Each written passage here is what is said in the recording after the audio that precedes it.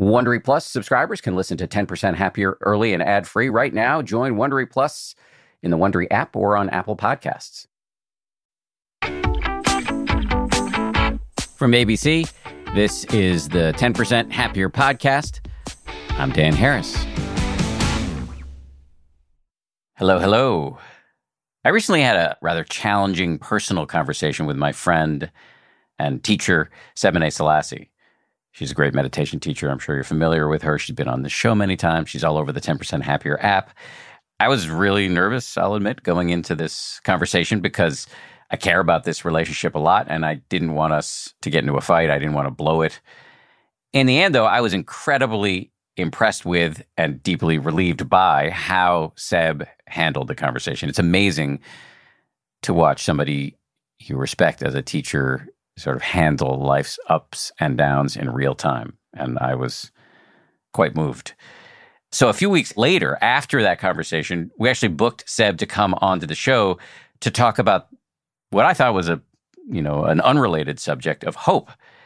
And to my surprise, she thought maybe we should publicly discuss that private conversation because she argued, and I actually came to really agree, that the fact that the two of us who come from really different backgrounds could work out a potential conflict so amicably, that is truly cause for hope.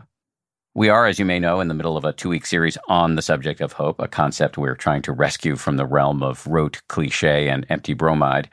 Our belief is that hope, when properly understood and practiced, is not baseless optimism or naivete. It is actually a powerful skill. If you missed part 1 of the series, which we posted just a few days ago on Monday with George Mumford, I recommend you go check it out. George is a former addict who went on to become a renowned meditation teacher. He worked with legendary athletes such as Michael Jordan and the late Kobe Bryant. Like George, Sebene has earned her capacity for hope the hard way. She has survived multiple rounds of advanced cancer. She's also the author of an excellent book called You Belong, and she is, as I mentioned earlier, one of the most popular teachers on the 10% Happier app. And as a part of the work we're doing to train people in the skill of hope right now, Seb has recorded some brand new meditations for the app. If you're a subscriber, just go to the Singles tab inside the app to check out those meditations. You'll also find a variety of other new meditations and talks, all of which revolve around the theme of hope as a skill. In this interview, Seb talks about hope as it relates to Buddhist concepts such as karma, impermanence, and the Eightfold Path, what it means to not be in contention with reality, the difference between letting it be and letting it go. She explores what hope means in the context of the climate crisis. And as mentioned, we talk about that private conversation that she and I recently had that was challenging and hope-producing for both of us. Okay, let's dive in now with Sebene Selassie.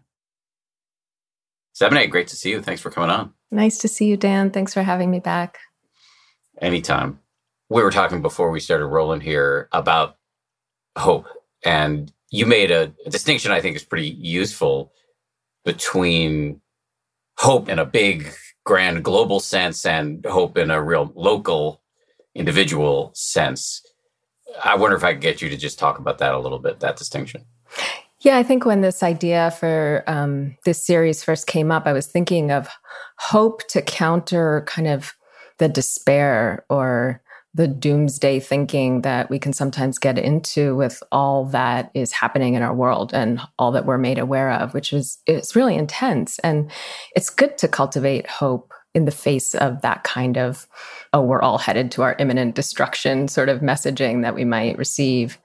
But I was thinking about, also the hope that I cultivate just in my capacity and how much that really buoys me and helps me not only face that bigger sense of hope in the face of all that is hard and difficult out there, quote unquote, but also just the challenges of my day-to-day life and seeing that I can meet things that are difficult or uncomfortable with, more ease, with more ability. And I was saying before we started that you and I had an exchange recently that really gave me a lot of hope and faith in relationship and intimacy. And it was not comfortable. Like it was really, really challenging. And I have, great gratitude for you for kind of bringing it out, because it was really you kind of pointing something out to me that, was not skillful. Like I was being unkind, not seeing aspects of how I was behaving that was harming you. And it was very humbling. And I felt like my practice really showed up.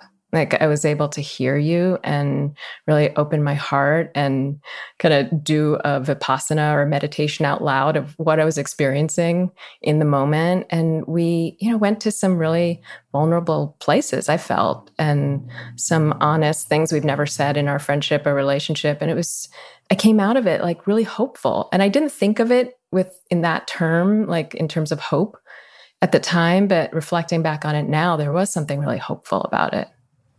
Hopeful that when the rubber hits the road, your practice can show up and you can handle whatever life throws at you with some ease and skill. Yes, that's one part of that hope.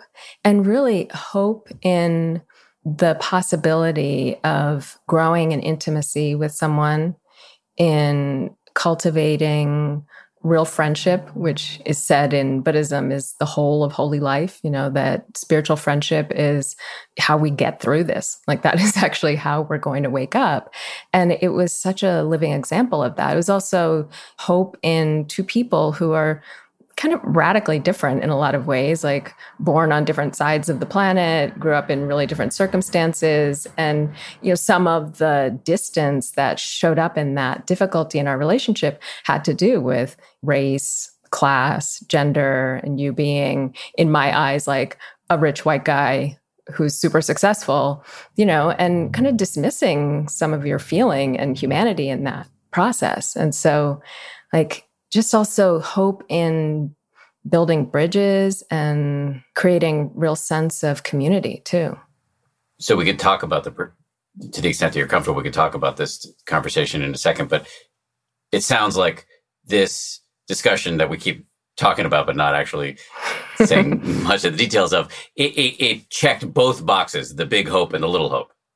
Yeah, in a way it did. Yeah. And I'm curious to hear, how it was for you. But really, I was sort of situating you as someone who I could characterize in a particular way. I wrote something about you that was ostensibly funny, but it wasn't. And it was kind of making fun of your social location, let's say, and where you're coming from, and kind of dismissing that, you might not appreciate that, and you had feelings about it. And again, like big credit to you for addressing that head on with me, and also like making space we had to really make the space. This wasn't a like passing conversation. We set a date. We both cleared our calendar. We had time. We really settled into like really exploring this.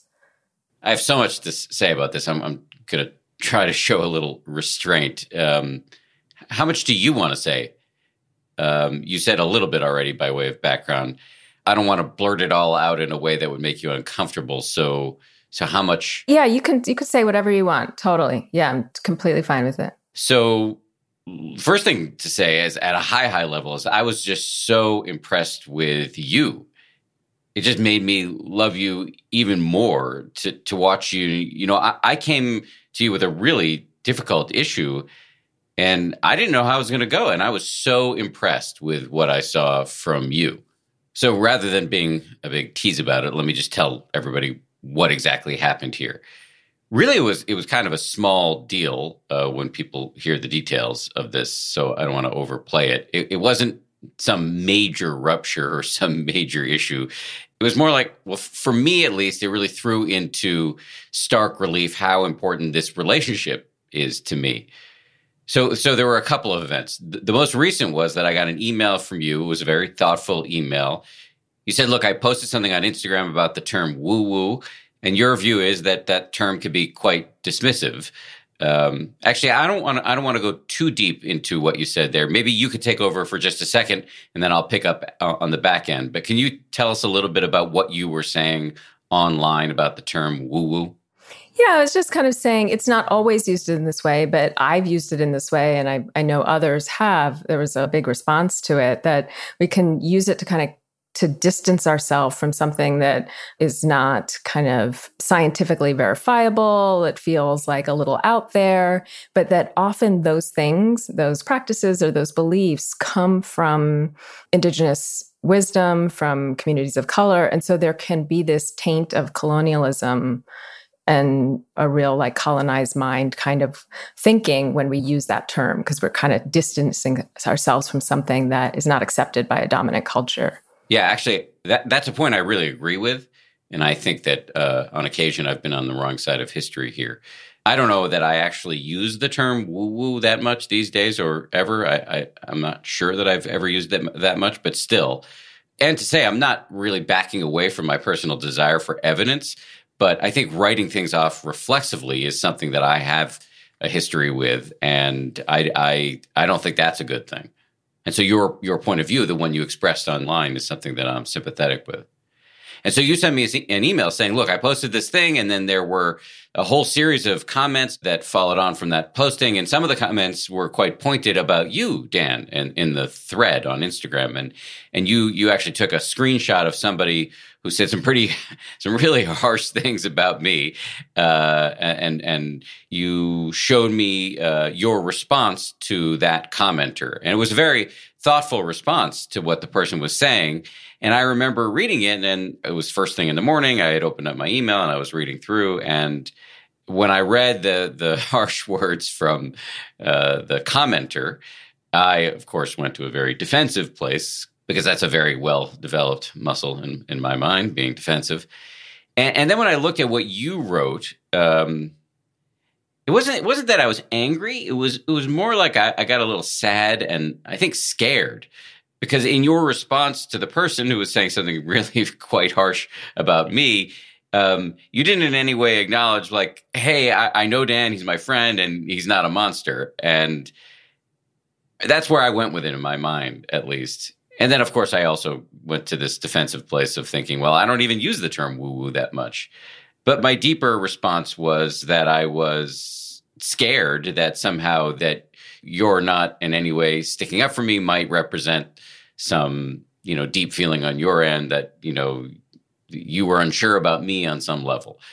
And this is important to add because there's some context here.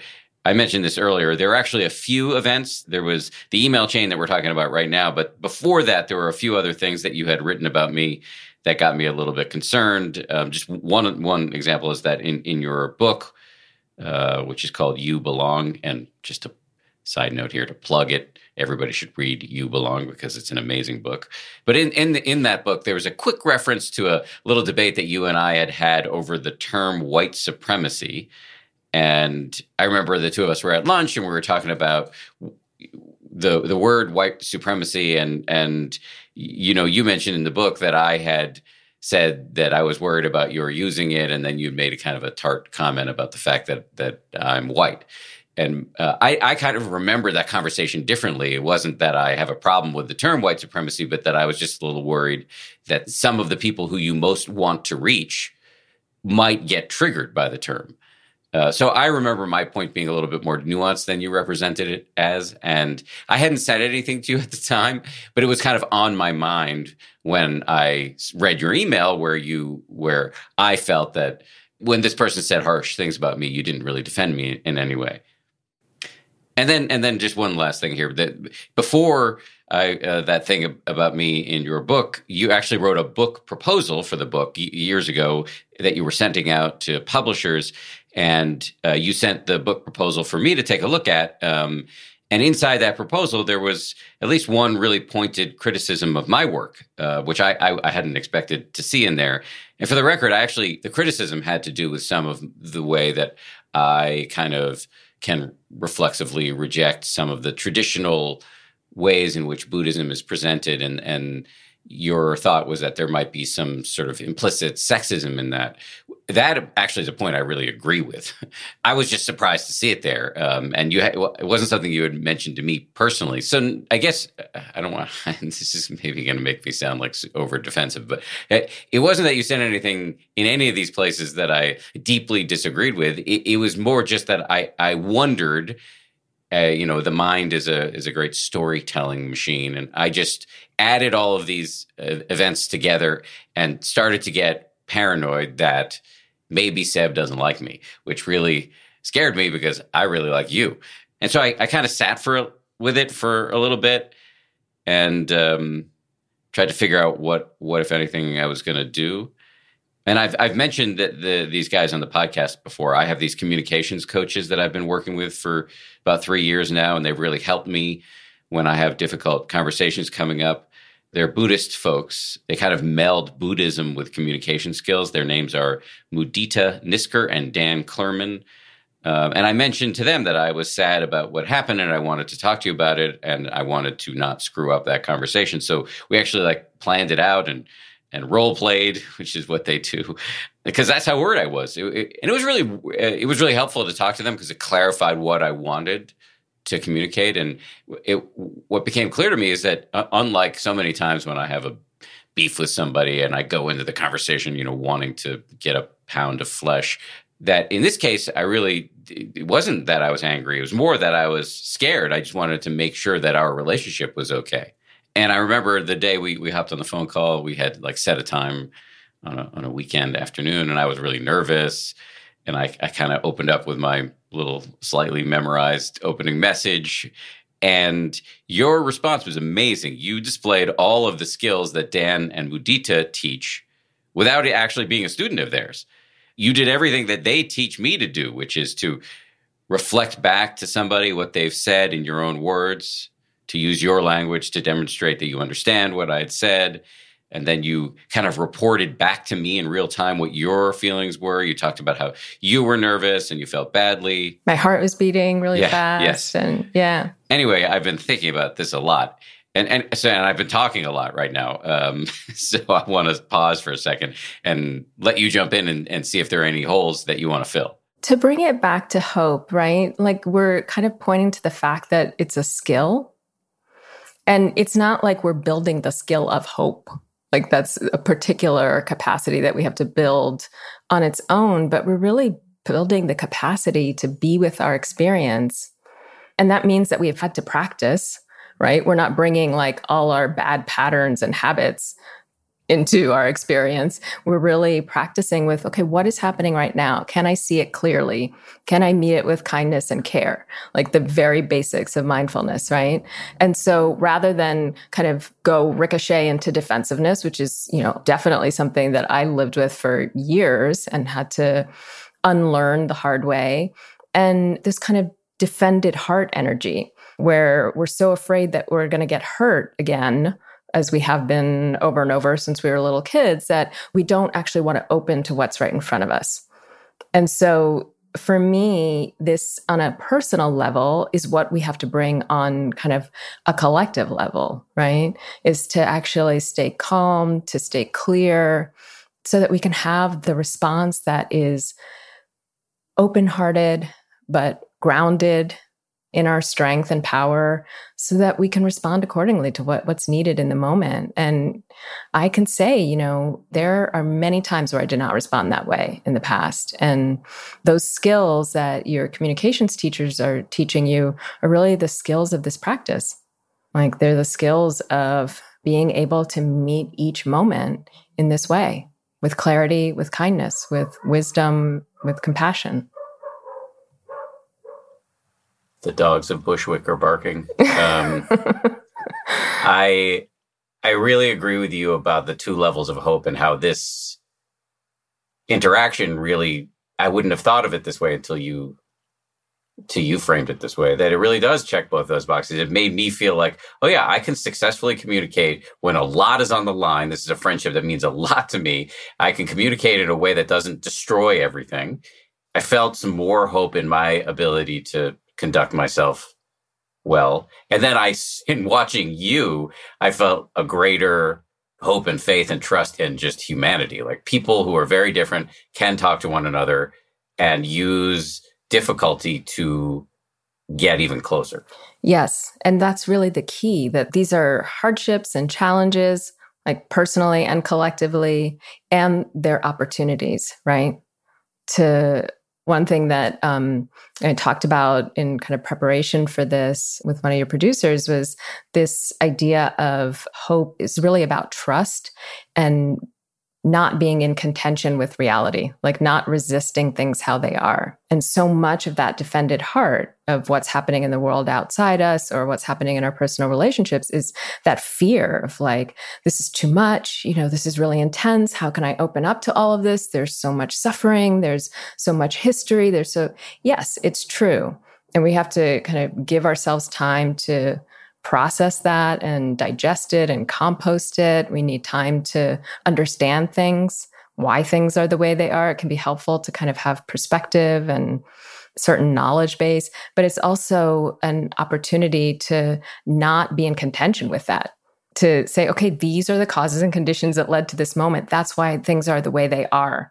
I don't need to think it's like a mistake somehow, or like, there's a certain energy we bring to it, like it shouldn't be like this. Well, it is like this. And that's where we find ourselves in this moment. How do we meet it? But if our energy is like drained by like, no, I can't believe it's like this. Why is it like this? I can't stand it. It's too much. Like it's a somewhat natural response when it's the first time we're waking up to particular issues or a particular situation or challenge.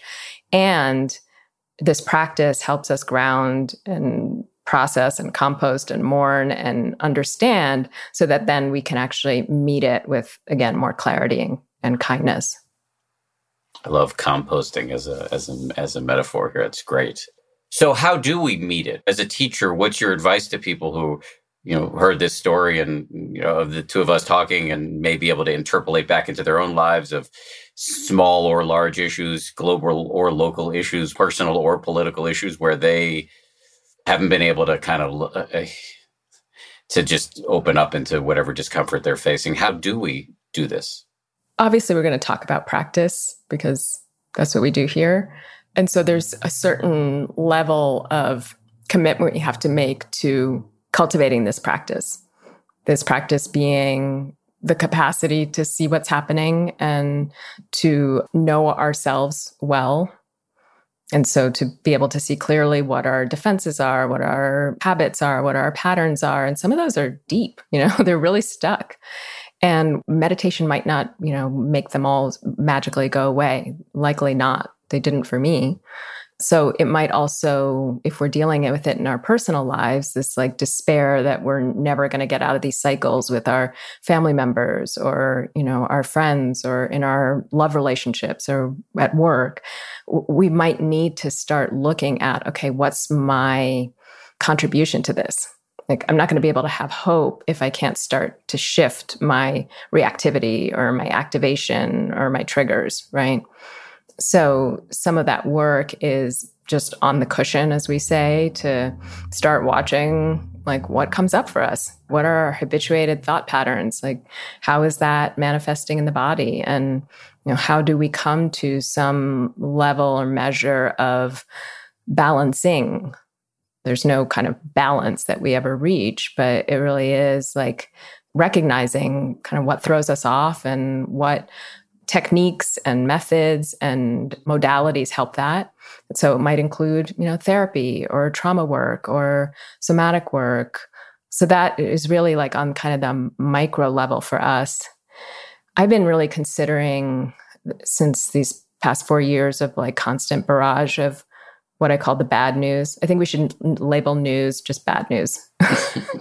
There's an expression in news: we don't report on the plane that lands safely. Yeah, exactly. That would be amazing. Like every plane that landed safely got like a headline, so there has to be also a discipline in what we take in, how we take things in, so that we know we're staying informed, but we also know that it's our own compulsions and our own incapacity to create boundaries that is throwing us off balance and causing us to lose that sense of hope or trust in the present and in the future, really. Well, do you have a point of view on what kind of practice best equips a person to be able to do what we're describing here, which is, to generate hope in your own capacity to just be as cool as possible with whatever happens in your life, in terms of the global news situation or in your own, backyard with your immediate circle? Is it Vipassana mindfulness practice where you sit and watch your breath and then whatever comes up, you make a note of it and go back to the breath? Or is it, loving kindness where you're, deliberately training the muscle of warmth and care? Yes. That's what I believe. It's yes. Yes, it's both of those. And I would add, I'm a big proponent of integrating what I would call integrating study and practice. So wisdom is the fruition of this practice, right? It is a perfection of wisdom, it said, is the expression of compassion. And when we come to like a clear understanding of the nature of reality, to get like mystical and deep, we will see things so clearly that we'll be able to have the appropriate response to everything. So that's a little maybe out there for people, but we need a little bit of wisdom to even get on the path. Like we need a little bit of wisdom to start practicing. People come to practice because they're like, this ish is not working for me anymore, right? Like I need something else. Like, so people come because they're suffering and they're looking for something different. That takes wisdom. Like that takes an understanding that there's got to be a better way. And so combined with our practice are what we call insights. That's why this tradition is called insight, is these aha moments. And you're so great at articulating that and bringing people on to kind of discuss that. Like, what is it that we're learning? And then how do we kind of reincorporate that back into the practice? And one of the kind of key starting points on the path and in wisdom is just right understanding, wise understanding, like understanding that things are the way they are.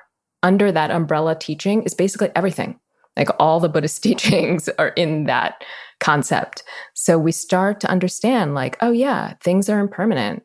Things arise and pass away. I'm not going to be in panic forever.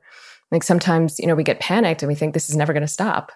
Like, or this anxiety or this sadness or this feeling of loneliness, but it's going to pass just like everything else passes, including the so-called good moments, right? And also in that wise understanding is the teaching of what's called karma, which is really just a word that means literally action. And it's naming causes and conditions, right? There are countless causes and conditions that got us to this moment.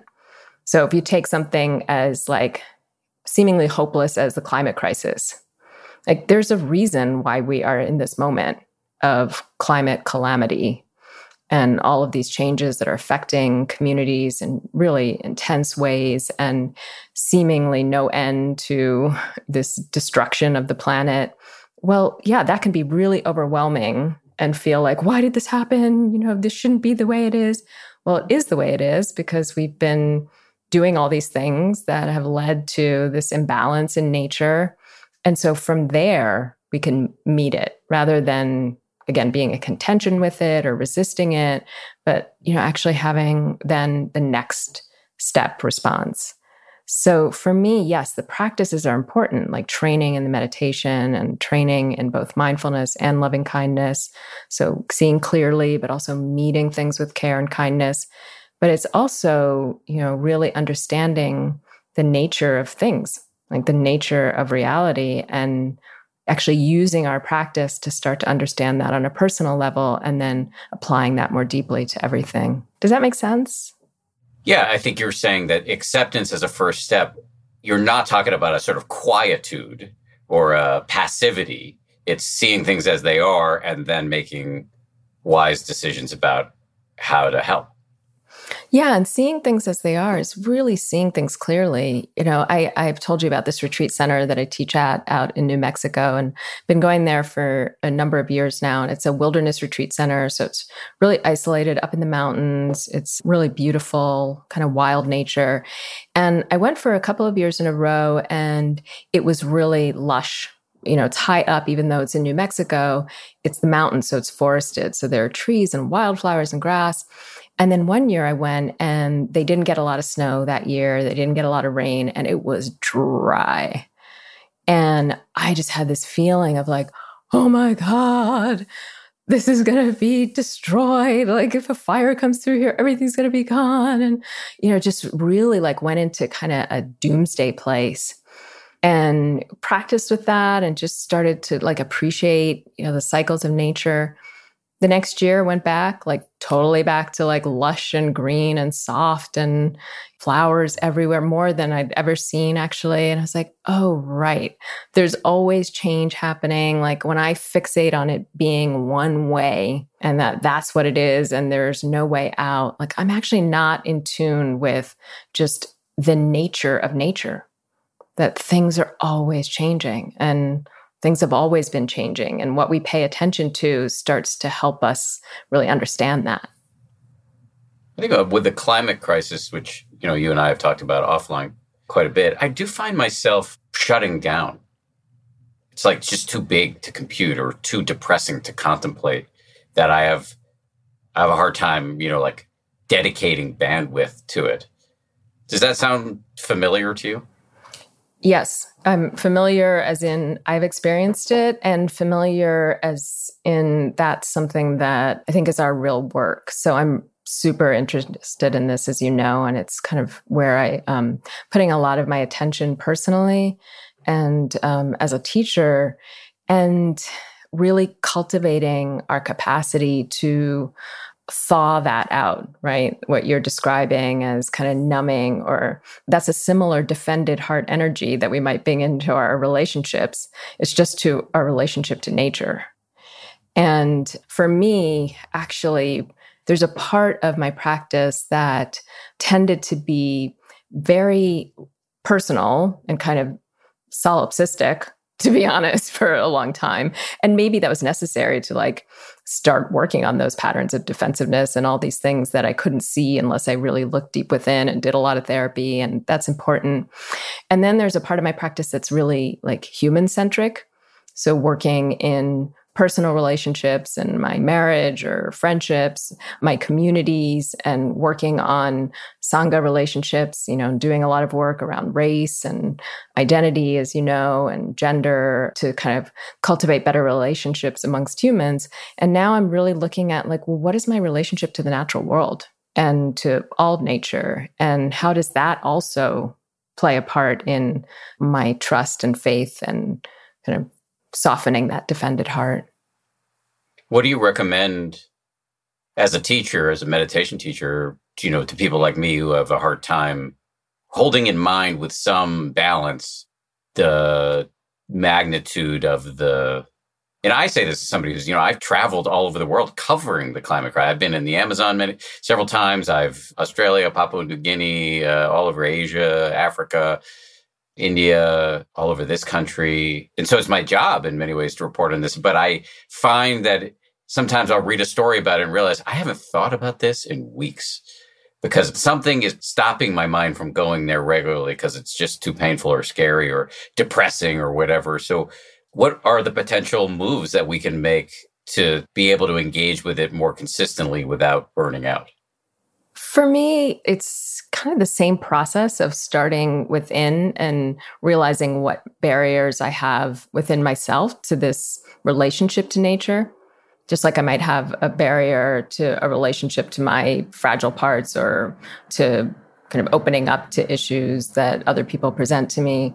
I'm a big proponent of the mindfulness of elements practice, which 10% was brave enough to let me record a few years ago, which I think a lot of people in the company thought it was a little out there. But it's a classical practice. It's there in the first foundation of mindfulness. It's right there with mindfulness of breathing.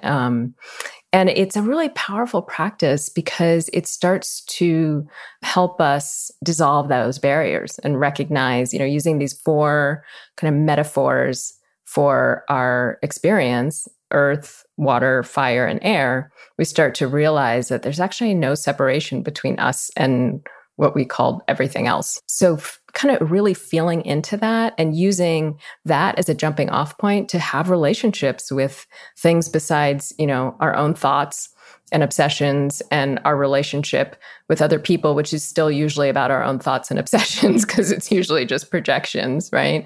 And start to have relationships with animals. I know you have many cats, and, that's a starting place with plants. And even if we're in the city, we're surrounded by nature, not to mention that the elements practice starts connecting us to everything as nature. So the fire in my stovetop is also the element of fire, not just the sun, right? Or the water in my shower is also the water element, not just the rivers and oceans. So we start to cultivate like a really moment-to-moment capacity for what does it mean to be in relationship with nature. And that includes like our surroundings. I know I gave you a book about trees. 2 books. 2 books about trees. And, starting to like have a relationship to the natural world is, I think, it doesn't make the climate crisis disappear, but it starts to make it less just an abstract concept and actually a lived experience that we have also in right relationship and responsibility. And from there, we might start making different choices. We might get active. There are all sorts of ways to get involved, but we can't sort of jump the step into the collective or the global without having sort of looked at this in ourselves. Okay, we're going to take a quick break. First, though, if you are enjoying hearing from 7A and want to try her meditations in the 10% Happier app, but you're not yet a subscriber, maybe now's the time. In addition to getting immediate access to 7A's meditations in the Hope is a Skill topic that we've just put up on the app, there are tons of other resources for starting, rebooting, or going deeper into your personal meditation practice. Just download the 10% Happier app today for free, wherever you get your apps. Okay, we'll take a quick break, as I said, and we'll be right back with much more from 7A Selassie. This show is brought to you by BetterHelp. I got to tell you, I feel so much better when I talk about my anxiety instead of keeping it bottled up. There's an expression that I first heard from the great researcher and also Zen practitioner Robert Waldinger: never worry alone.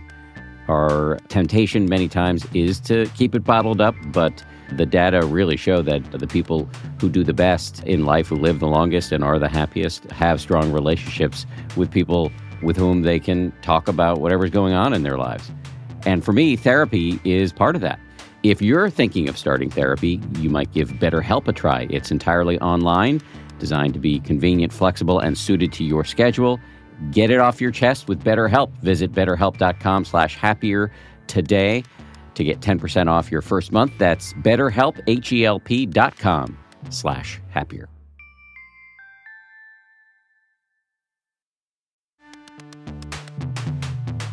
As they say at Amica, empathy is our best policy. Whether you need auto, home, or life insurance, they're ready to help you protect the things that matter most to you. They're a mutual company, customer-owned, in service to you.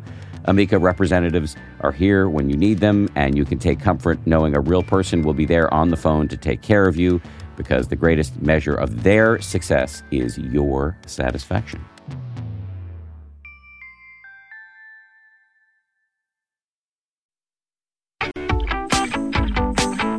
One of the books you gave me was just, I've mentioned it before on the show, but it's just one of the best novels I've ever read. And I had never even heard of it before it showed up in my mailbox from you. The Overstory by Richard Powers.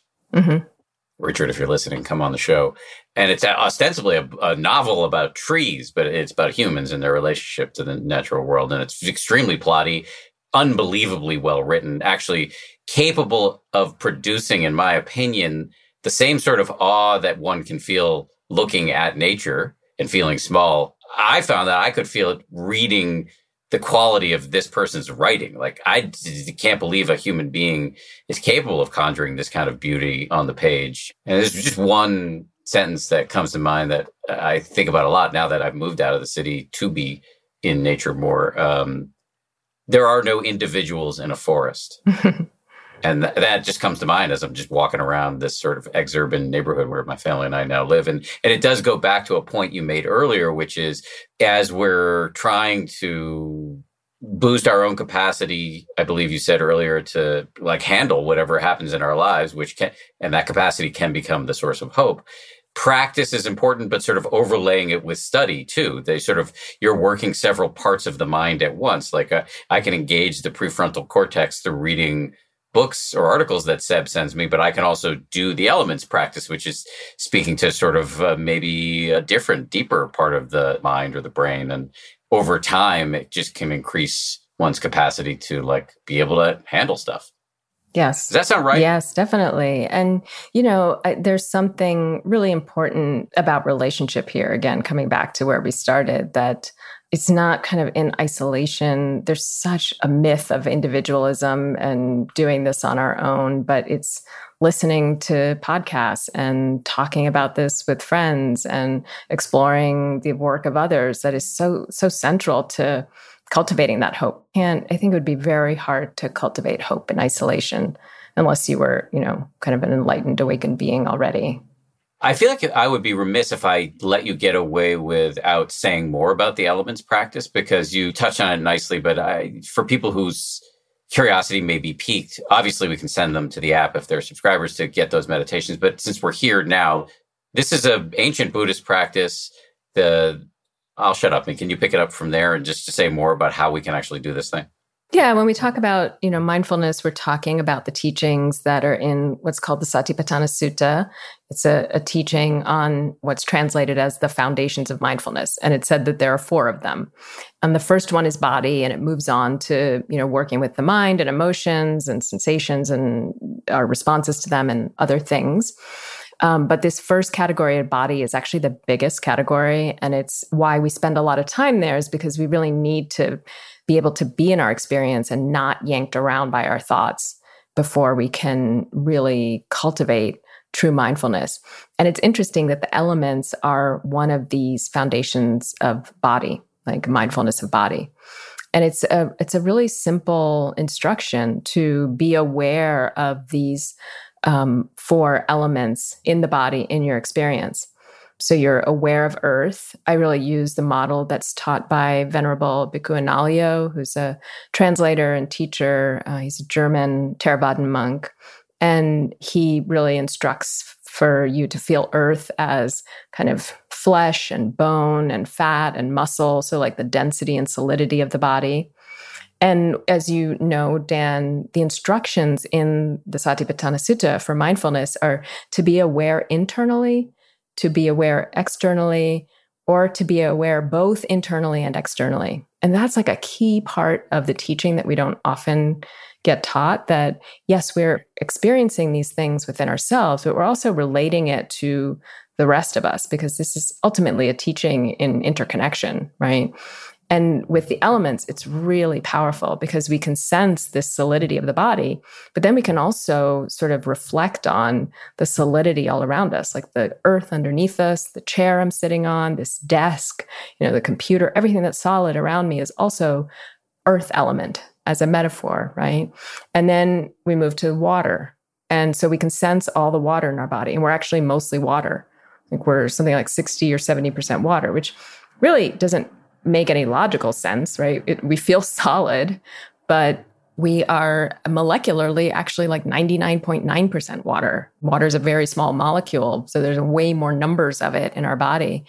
And so we can feel the saliva in our mouth. We can feel the moistness behind our eyes. We can, feel moisture, sweat on the body, or start to kind of sense into the fact that our bones are actually, even the hard part of our bones are like 25% water. So we can feel kind of the fluid nature of the body. And then we can reflect externally that the planet is mostly water, even though, again, it doesn't make logical sense, but that's why the saying water is life is so powerful, because it's true. And then we move to the fire element, which is temperature in the body. So we can feel heat and that kind of transformational, energetic quality of fire, which is really powerful, and relate that to the sun and to the fire and heat and energy all around us. And kind of, I like to think of it as the potential for change and transformation. And then finally, the air element, which many of us are familiar with from meditating with the breath. And that is like a really powerful one for me. This ephemeral, like totally subtle experience. Like you can't grasp air, like you can't feel it the way we feel even heat, it's really, really light, but it's so profound. We can't live without it. And it's a thing that connects us to everything. We are literally breathing each other's air, not just contemporaneously, like throughout time, because we pretty much have the same oxygen molecules circulating around the planet throughout history. So we're breathing the same air as the Buddha. I'm going to see if I can connect this in some way. I really like this practice, given what we discussed earlier in the conversation about my noxious capacity to reflexively reject anything that isn't, scientific. It took me a while to get over myself and embrace this practice, but I'm going to try to connect it to hope for a second. And it seems to me, and I'll try this out and see if you think this is right. We've talked about a number of ways of generating hope. One would be, building your own capacity to be with whatever comes up. The other is improving your ability to be in relationships, because doing things as a team is easier than trying to do it as an isolated ego. But another might be, back to that phrase of isolated ego, seeing how porous the boundary is between you and everything else, getting out of your head in that way can make you sort of less tight in some way that, I don't know, counterintuitively, it makes you less. There's some lightness and hope that comes from feeling, less central. I love that. Less central. And also, I love mystery and the possibility that is afforded to us when we don't think that all of our lives and all the solutions will come from kind of rational, logical steps, although we need those. But there's something also so powerful about kind of trusting in something, we could say, bigger than us, or kind of more than just these little egos. What came to mind is the image of Gandhi, like bringing down the British Empire with nothing but like his staff and his one robe, just doing simple things like walking to the ocean and collecting salt or refusing to eat. And so when we can kind of imagine a different possibility, when we've freed up our energy and feel that connection and feel that sense of trust, like maybe new possibilities will open up to us. That's the realm of like invention. And maybe, there's a kid right now who is learning to meditate because they're bringing mindfulness into schools. And that kid, she'll be the one that's going to invent the thing that's going to help us reverse the climate crisis. It frees something up so that we're not constricted thinking that we're doomed or sort of condemned to the path that we found ourselves on. We can actually find a different route. There's just the thing that somebody said to me once that I've never shaken. I might have referenced this before on the show, so if I'm being repetitive, everybody, I apologize. But there was a period of time where I was doing a lot of hospice volunteering, and there was an elderly gentleman and who was able to get out of his bed, so he was not sort of on death's door per se, but he was pretty close and pretty ill. And I was talking to him, and he was not particularly spiritual. I think he had been a college professor, and I said, "Are you scared?" And he said, my view has shifted. I kind of see myself as part of a larger system, so I don't feel that much fear. I don't know why that's coming to mind right now as somehow hopeful. Yeah. Yeah, we are part of a much larger system throughout what we call time, which Einstein told us is an illusion, and space and cosmos. And our ancestors survived pandemics and brutality and oppression, and they survived because we're here. And so there's something very hopeful to me in that possibility that kind of frees up the energy so that while we're here in this system, we can contribute to it in the ways that are most meaningful and really most beneficial. Two other comments are coming to mind now that are right on point from what you're saying there. One is there was some tumultuous period of American history. I can't remember what. It was like maybe the 2016 election or whatever. I remember emailing or texting with Joseph Goldstein, the great meditation teacher, friend to both of us, and asking him how he was doing. And he said, "I'm doing two things. One is I'm titrating my news intake, and the other is I'm slotting into geological time," which I thought was very helpful. And the other comment that's coming to mind is, I've only heard it secondhand, but the Dalai Lama went to a center for compassion at Stanford University and spoke to the staff. And I think people were saying something like, well, the world is so messed up right now. How are we supposed to view the effectiveness of what we're doing in light of all the horrible things? And he said, you kind of maybe think that the benefits might not show up in your lifetime. Yeah, it makes me think of, I know we talked about this before we came on, that this sentence or phrase, let it be, and its paradoxical quality, because there's such in both of those, in what the Dalai Lama was pointing to and Joseph was pointing to, there's this trust and patience. And a lot of us, when we hear the meditation instructions, we might have heard the phrase, let go. And there are some teachers who give a corrective to that and say, let it be, because let go still has this quality of can have this quality of aversion or control to it. And so it's not that we're just passively saying everything's okay and we just have to accept it how it is, because we see that changes need to be made. If we want to reverse the climate changes, we're going to have to make some choices, and probably hard choices. If we want to end racial injustice, we're going to have to talk about changing systems and reparations or whatever we're working towards for that. And let it be, to me, has this kind of paradoxical quality, because it is saying, let it be, don't be in contention with reality. Don't defend your heart, tighten up, and just kind of close off because it's too painful to see or hard to open up to. Let it be, open to it. But it also has this kind of almost mystical, incantation quality to it. Let it be is also hopefully bringing something else into being. Let it be so. Let it be different. And so that balance of those two let it be's, I think, really speaks to what Joseph and the Dalai Lama were pointing to for me. So I can notice anger, frustration, fear in the face of whatever's happening right now, and I can not try to fight it or feed it, just let it be. And I can also, on another level, maybe envision a world that is otherwise. Let that be too, without being too attached to making it happen tomorrow.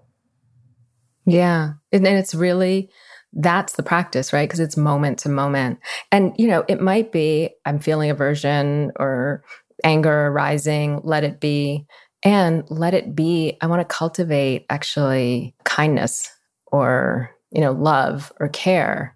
So it can be really simple and local and personal, and it can be, let it be, okay, this is how things are. We live in this country that is reaping centuries of injustice and inequality and violence and oppression that has brought us to this moment. Okay, let it be. Let me recognize that and open myself to it, and let it be that we can have actually a different society that's built on the values of, integrity and justice and love and equality.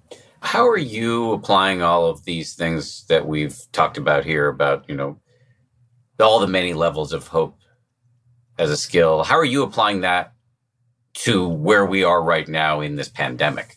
Why we got interested at 10% Happier in hope right now is because it's such a precarious moment for hope because, things seem to be going reasonably well.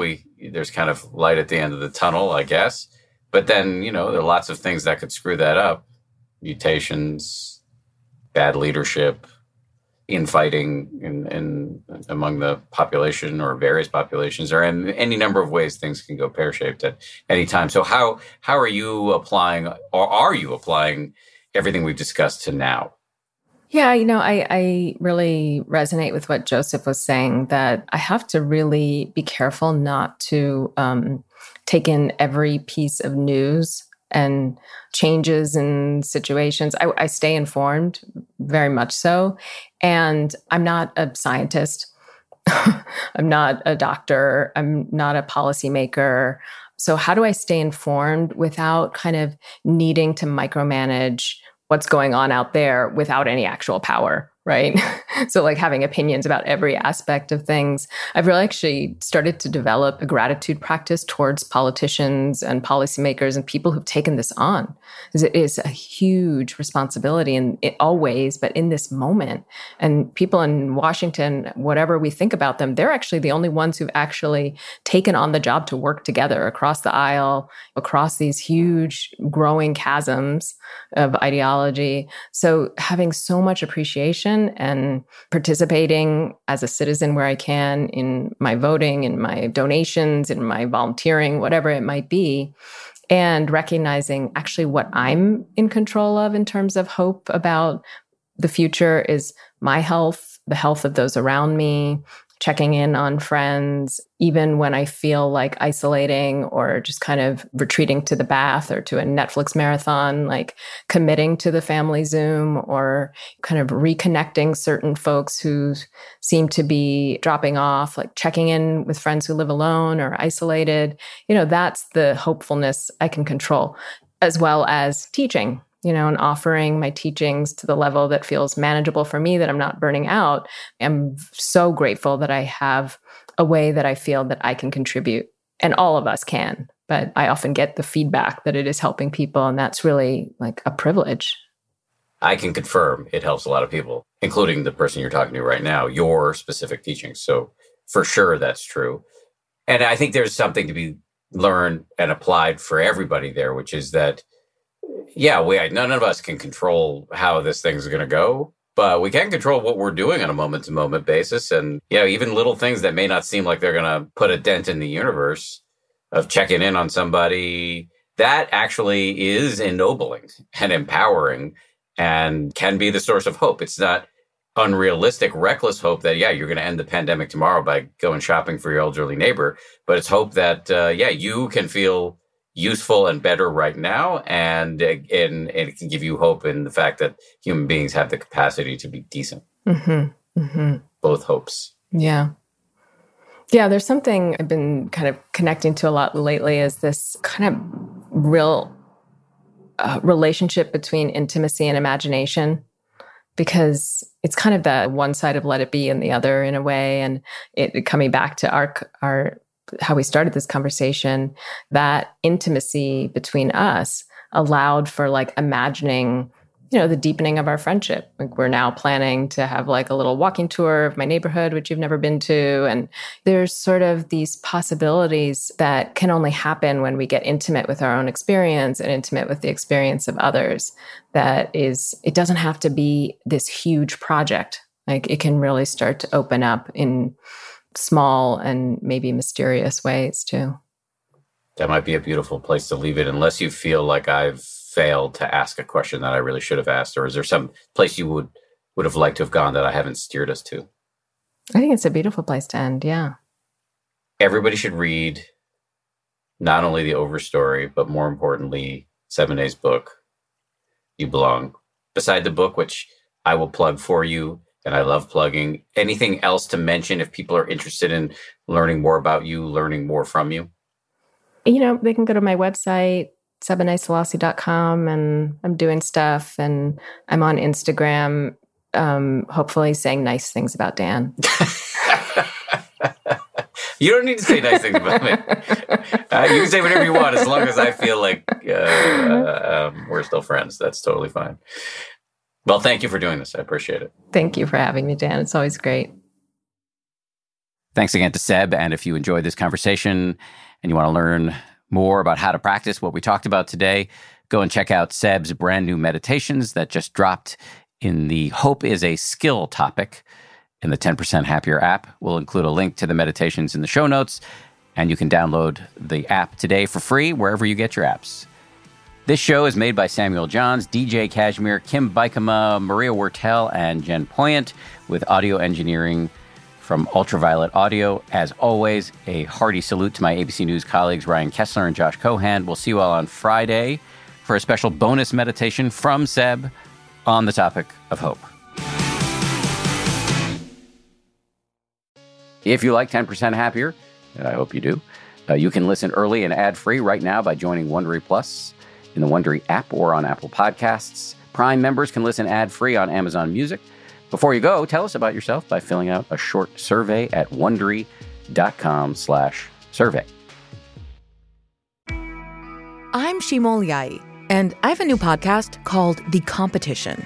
Every year, 50 high school senior girls compete in a massive scholarship competition. I wouldn't say I have an ego problem, but I'm extremely competitive.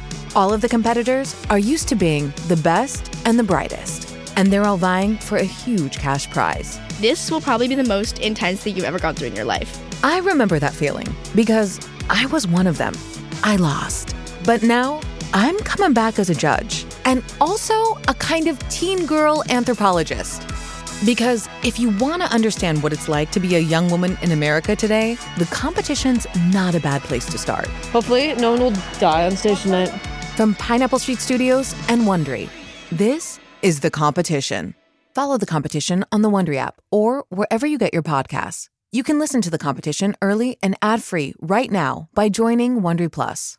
For more than 2 centuries, the White House has been the stage for some of the most dramatic scenes in American history. Inspired by the hit podcast American History Tellers, Wondery and William Morrow present the new book, The Hidden History of the White House. Each chapter will bring you inside the fierce power struggles, the world-altering decisions, and shocking scandals that have shaped our nation. You'll be there when the very foundations of the White House are laid in 1792, and you'll watch as the British burn it down in 1814. Then you'll hear the intimate conversations between FDR and Winston Churchill as they make plans to defeat Nazi forces in 1941. And you'll be in the Situation Room when President Barack Obama approves the raid to bring down the most infamous terrorist in American history. Pre-order The Hidden History of the White House now in hardcover or digital editions wherever you get your books.